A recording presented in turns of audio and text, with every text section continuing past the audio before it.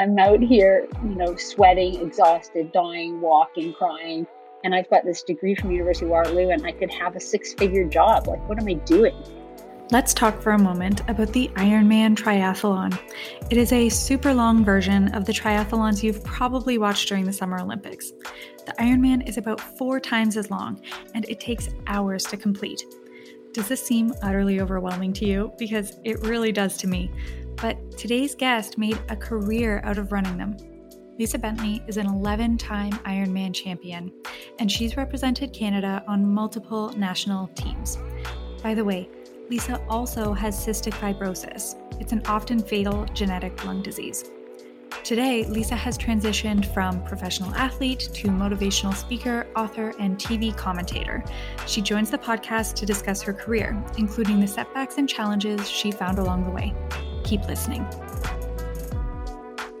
Hi, Lisa. Thank you for joining the podcast. My pleasure. So I'm interested to know how you got started racing triathlons, and then how did that progress into competing in Ironman, which is just a whole other thing. Well, University of Waterloo was part of it because when I went away to university from high school, I was determined to join some sort of sport so that I would have community. So I joined cross-country running and track. And of course, every runner out there gets injured, which then made me start swimming and biking. and then in my third year university, I was doing a running race in Toronto, and I was running in High Park. And this at the finish line, this guy said, "Oh, I've seen your picture up at University of Waterloo for varsity track and cross country, and I go to Waterloo as well. And if you're going to be in school this summer, we should do, some races." And so I was in co-op. So I was in school in the summer, and so was he. And so we ended up doing some triathlons because I was, I could ride a bike and it was fun. And so we did a few triathlons together, and that was it. So huge influence for sure from being away from home and being at University of Waterloo and making friends with Mike Bain. That was my friend that I made at that running race. We used to call him Mike the Brain Bain, and he used to work at IBM. He was a co-op student at IBM, and like all good Waterloo co-op students, landed a great job there. And then started doing triathlon and wanted to go to the Olympics. And the Olympic format changed a bit. That didn't really suit my strengths, so I decided, I love swimming, biking, and running all day long. So I'll do Ironman because that's like 9 hours long. So I started to train for Ironman. So I started triathlon in 1989, raced on the national team, and really did aspire to go to the Olympics, but ended up switching to Ironman in 1997. And that's when I started biking, swimming, and running all day. And then Ironman, and that was it. Yeah, that's really interesting. I was looking up like the difference between Ironman and Olympic triathlons before we spoke, and it's a really big difference. So did that take extra training to move up to the Ironman, and like how long did that take? It takes extra training. So Olympic distance is 1.5 kilometer swim, 40 kilometer bike ride, and a 10 kilometer run. And an Ironman is about 4 times longer, approximately. So 3.8 kilometer swim, 180 kilometer bike ride, and then a marathon, 42 kilometers. So I just gradually increased my distance. My first long race was in Japan, Miyakojima, Japan, in 1997. And that was a 3K swim, 150K bike, and then a marathon, 42K run. And I was totally undertrained for it. My longest run was, maybe 25 kilometers. My longest bike ride was maybe 90 kilometers. And now I was going to 150K on the bike and a full 42K run. But I had some speed from doing the shorter races. So it's kind of like the way that Andre DeGrasse can run the 100-meter sprint and the 200-meter sprint. It's not quite the same, but I had the speed from doing the shorter races, and I took that to the longer races. So I ended up having a great race at my first long distance race. And I just, I loved the idea of pacing, and I was never fast in terms of I was never, ever going to be a 400-meter track runner. Short distance wasn't great for me. I would do better as the race was longer. So I totally found my niche in doing Ironman races. So yes, but definitely took a lot more training. And, it all takes a lot of work, whether you're doing short course or long course. It's just different work. Mm-hmm. Yeah. And so, really, while you were making this transition into Ironman and running these triathlons, you also had already started a career as a math teacher, right? And then eventually you transitioned to sport full time after 7 years of teaching. So was that something that you expected to do, or did you think this was going to be kind of a hobby? Yeah, I never expected that I would resign from teaching. It happened because I had a really bad race at the World Championships. So I had been successful at Olympic distance, moderately. Didn't make the Olympics, but I was doing well. And then I switched to Ironman and was doing well. And then I went to the World Championships in 1998, and I just really had a really tough marathon, and the tears were flowing, the body was cramping, I was walking, and I thought to myself, what am I doing out here? I've got this degree from the University of Waterloo in math and computer science. Like, it's such an esteemed university, and I thought, I'm out here in Hawaii, which sounds glamorous, but not running in Hawaii. I'm out here, sweating, exhausted, dying, walking, crying. And I've got this degree from University of Waterloo, and I could have a 6-figure job. Like, what am I doing? And, it was kind of at that moment, I thought, I'm going to stop racing. And so I ended up going to a work fair for technology. And I went to get myself that 6-figure job. And I had the interviews, and ultimately it came down to, at that time, that was 1990s, and it was website design that I was going to be doing. And I ended up asking the question, can I work from home?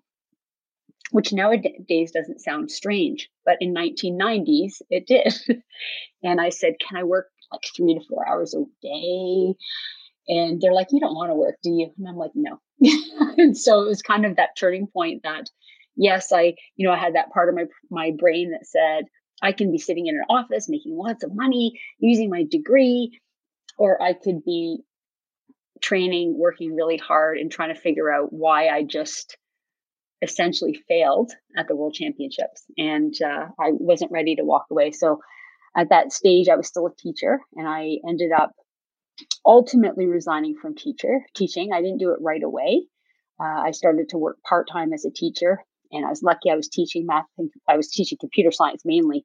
And so at that stage, I was able to actually teach from home remotely, which again doesn't sound weird now, but back then, that's 1998, 1999, I was teaching website design to my students through a chat room, and they handed in their assignments on their website, on their webpage. And so I was kind of actually able to dabble a bit more into sport and not be at school all the time. And then ultimately I resigned from teaching and did sport full time because I just had this unfulfilled goal, not necessarily of winning, but of doing my best. I knew I wasn't able to do my best with divided affection for my sport and for my career as a teacher. Mm-hmm. Yeah, that makes sense. So you then moved into sport full time, and you could focus all your attention on training. What did your average day look like as a professional triathlete? I think most people probably have no idea what professional triathletes do day to day. Well, swimming was my weakest sport, so I needed to swim 6 to 7 days a week. So I would swim around 30 kilometers a week, usually around 5 to 6 kilometers per day. And I actually ended up swimming with 10 and 13-year-olds, like the kids swim team.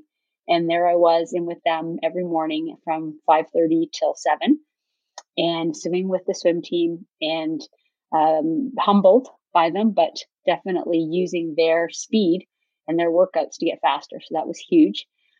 Then from there, I'd either go right into a run workout, or I'd come home and have something, to eat, and then I would be doing some sort of a run workout, which would last anywhere from an hour to 3 hours, depending on the day, or a bike first, but usually a run or a bike, but then both close together, and then biking anywhere from 2 hours to 5 hours. So, usually the biggest day I had would be around 7 to 8 hours.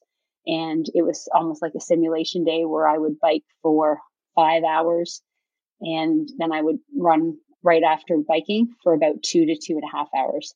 And that was my biggest day. And sometimes I'd follow that up with a recovery swim just to keep my feel for the water. Uh, and then on the days that weren't like that, so a 5 hour bike ride, 2.5 hour run, then an easy swim, the days that were more short, like, a 1.5 to 2 hour swim, 1 to 2 hour run, 2 to 3 hour bike, I would also have some strength work in there. Uh, and on the easy days where I just swam to recover, I would then have physio, go to physio to do some preventative work. And generally, I went to physio 2 or 3 days a week, whether I was injured or not. That was just to keep on top of my strength and balance. And then there was 1 to 2 massages each week as well.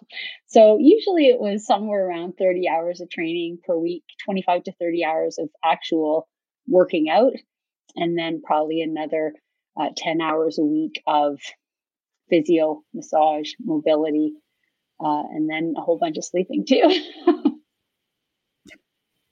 Wow. Yeah. So it really was exactly what you described before: biking, running, and swimming all day.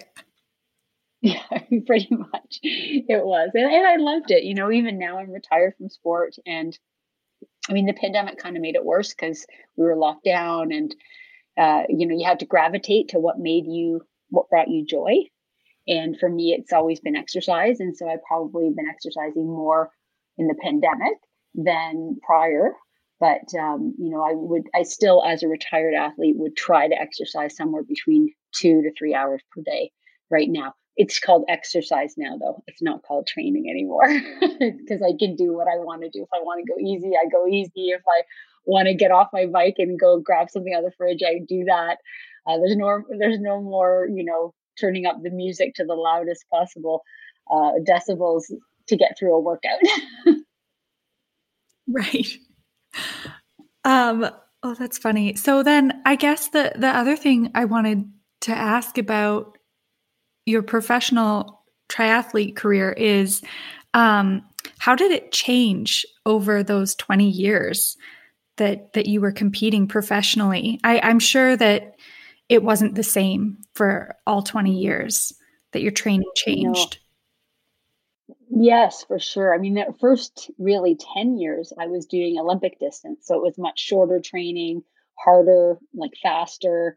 And I was teaching as well. So back when I was teaching, I would get up and swim in the morning before work. So from 5 a.m. till say 7.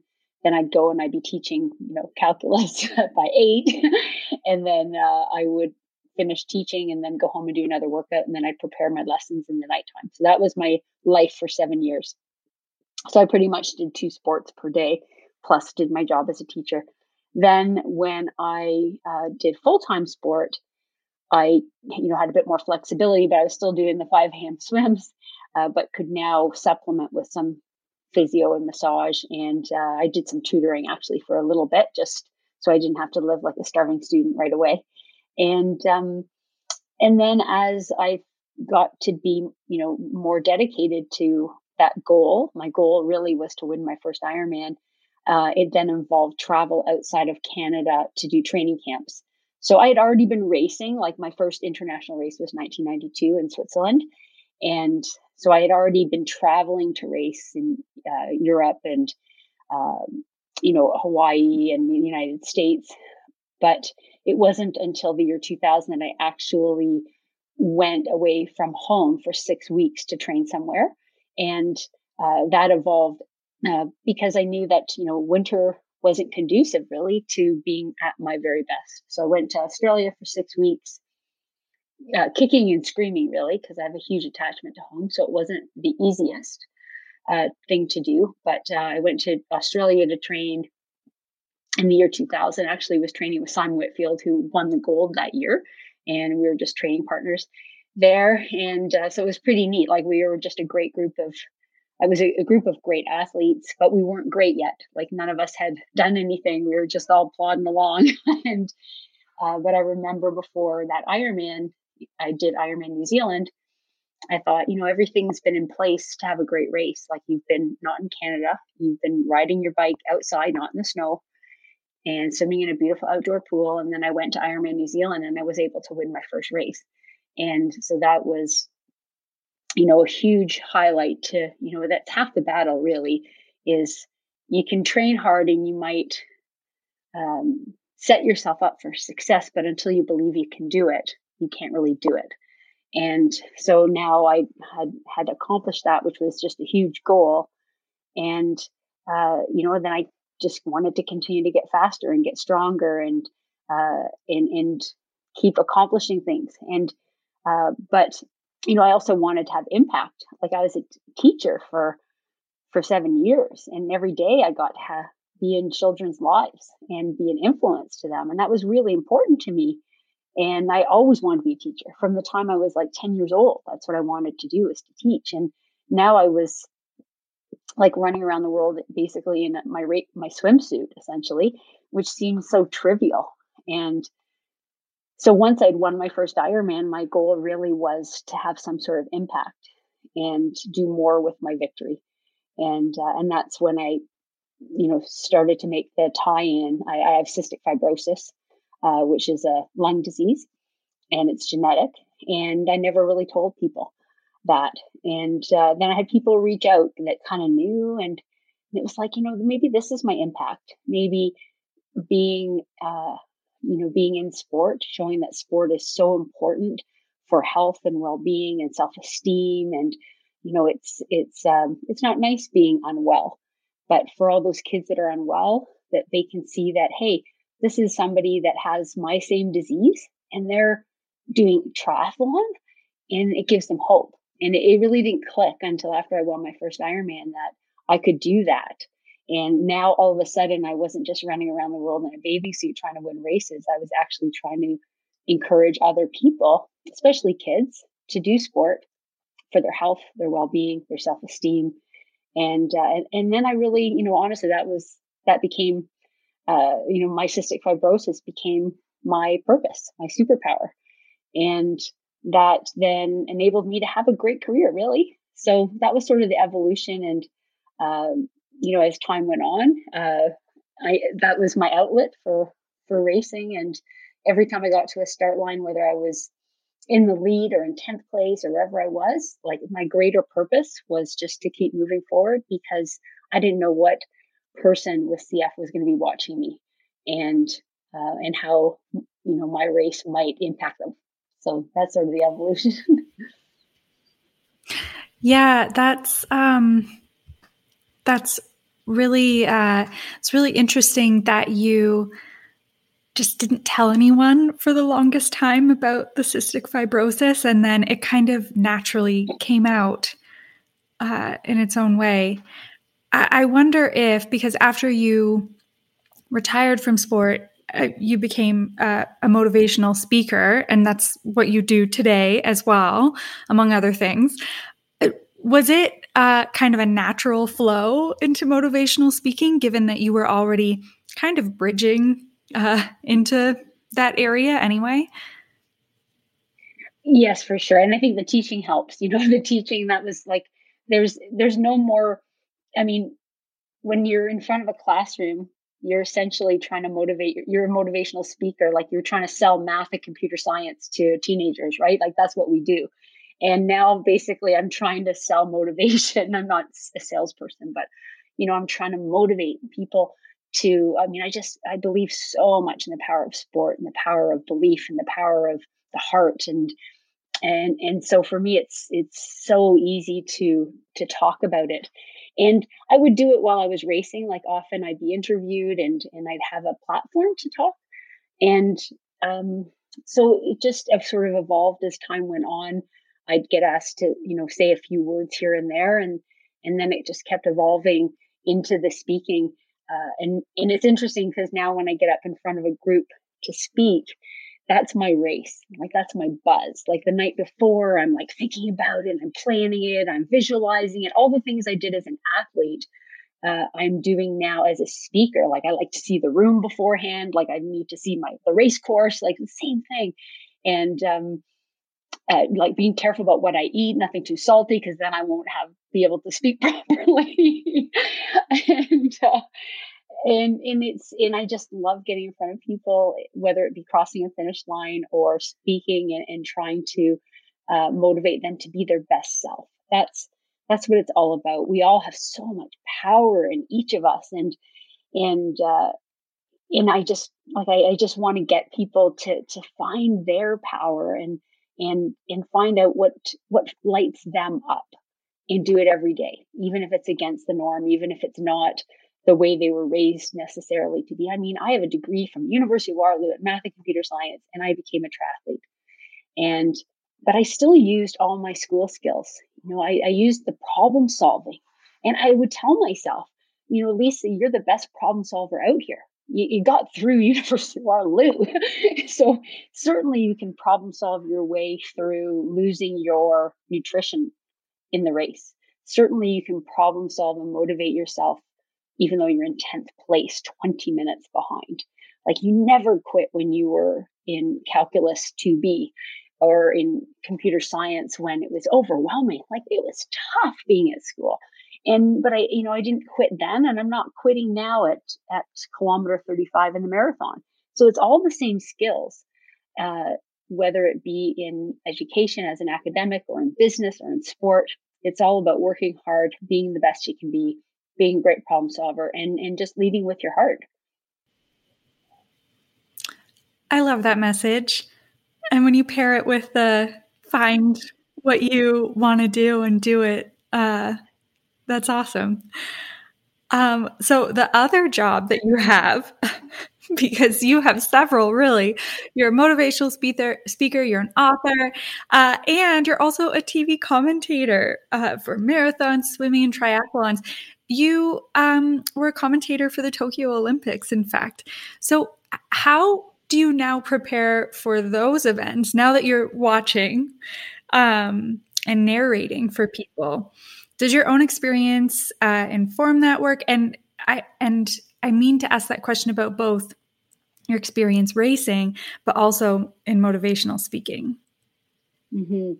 It's all the same. I mean, it's interesting because as an athlete, I did a ton of training, so I would be as prepared as possible on the race course, and so that when I was out there racing, there could be no doubt. Like I might not win. I can't control what other people do, but I can control myself. And my preparation was the best that I could do. My skill set was the best that I had. It wasn't perfect, but it was the best that I could do because I dotted the I's and crossed the T's in my training. And it was the same with preparing for the Tokyo Olympics. I got to do marathon swimming and race walking. Well, I don't race walk. I knew nothing about race walk, but I had to learn, had to prepare, and I loved it. I loved learning something new. And so I did the research. So it was just like my training 20 years ago, is I was going to be as prepared as possible. Nothing would be left unturned. So my goal was to get all my research done a week before the races and then sort of fine tune it and come up with, I basically went from 100 pages of information to like 10, and for each sport. So, came down and, again, the same thing with training. You do all these hours and hours of training. And then the week of the race, you're just doing the tiny little bits of training so that you're totally prepared for race day. Same thing. And even just taking your mind off of it, the days before a race, I would have my training time, my preparation time, my mental prep time. And then I'd try to walk away from it so that I would not overstimulate before the race. Same thing with my prep for Tokyo. I did my preparation, then I put it away and go for a walk. And I do that before I do a speech as well. I'm prepared. And then an hour before the talk, I'll go for a walk. I mean, I was doing a talk for a company 2 years ago when we still had in-person talks. And an hour before my talk, I was in the gym doing a 15-minute workout because I just need to be completely clear and not thinking, if I spend too much time thinking about either the race, the speaking, or the Olympics, I won't have the energy when I'm actually in it. And I need all my energy for when I'm in it. So it was very much the same. But yeah, for the preparation for Tokyo, tons of research. And, but, as I said, I really loved it. And my mom would say, "Oh, you're working too hard. Do you have to do all that work? I don't think anyone else is doing that work." And I said, "Well, I need to sleep at night." And my personality is be over prepared so that you can handle anything on race day or commentary day or whatever it is. And if I mess up and I miss something, then that's fine. All I can say is I was as prepared as I possibly could be.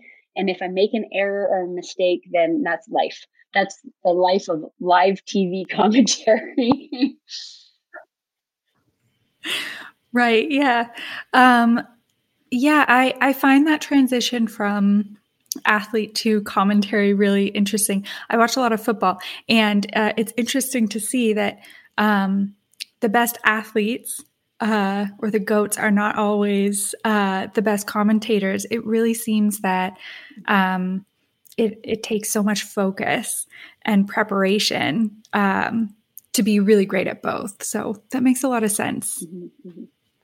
I think it's because I wasn't that talented as an athlete. I had to work really hard. And, somebody who, you think about a Michael Phelps, who's such a great swimmer. I'm not saying it came easy to him at all. I'm not saying he didn't work hard, but I mean, there's some athletes that are just so talented that they don't have to do as much work as somebody else. And I'm the first person to say that I had to work really hard. I wasn't that talented. And so that work ethic is there. So if, let's say, it came easy to me as an athlete, then I might be under the assumption that, oh, Tokyo Olympics, it'll come to me. I'll just wing it. And that's just not the personality that I have at all. And so maybe those commentators that maybe don't do such a great job, it's because they were so darn good when they actually were on the field. They're like, I've never had to work this hard in all my life doing commentary. Yeah, that's funny. I really am interested in what you said about not naturally being a good athlete. I mean, I think there are a lot of people out there who just don't really ever or have never found their niche in sport or their type of exercise that they like, and they think, oh, I'm just not athletic. So it's interesting to hear someone who was a professional athlete say, oh, I'm not really a naturally athletic person. Yeah, I'm really not, honestly. Like, you can take my word for it. I was the kid that wanted to get the scholarship to the University of Waterloo. And, OFSA is like the Ontario Federation of Sport. It's if you're a really good athlete, you go to OFSA in sport. I never went, never qualified. And when I was at Waterloo, we have CIs. Now, our team did end up going to CIs, but I mean, I wasn't a winner at CIs, whereas so many people I met were.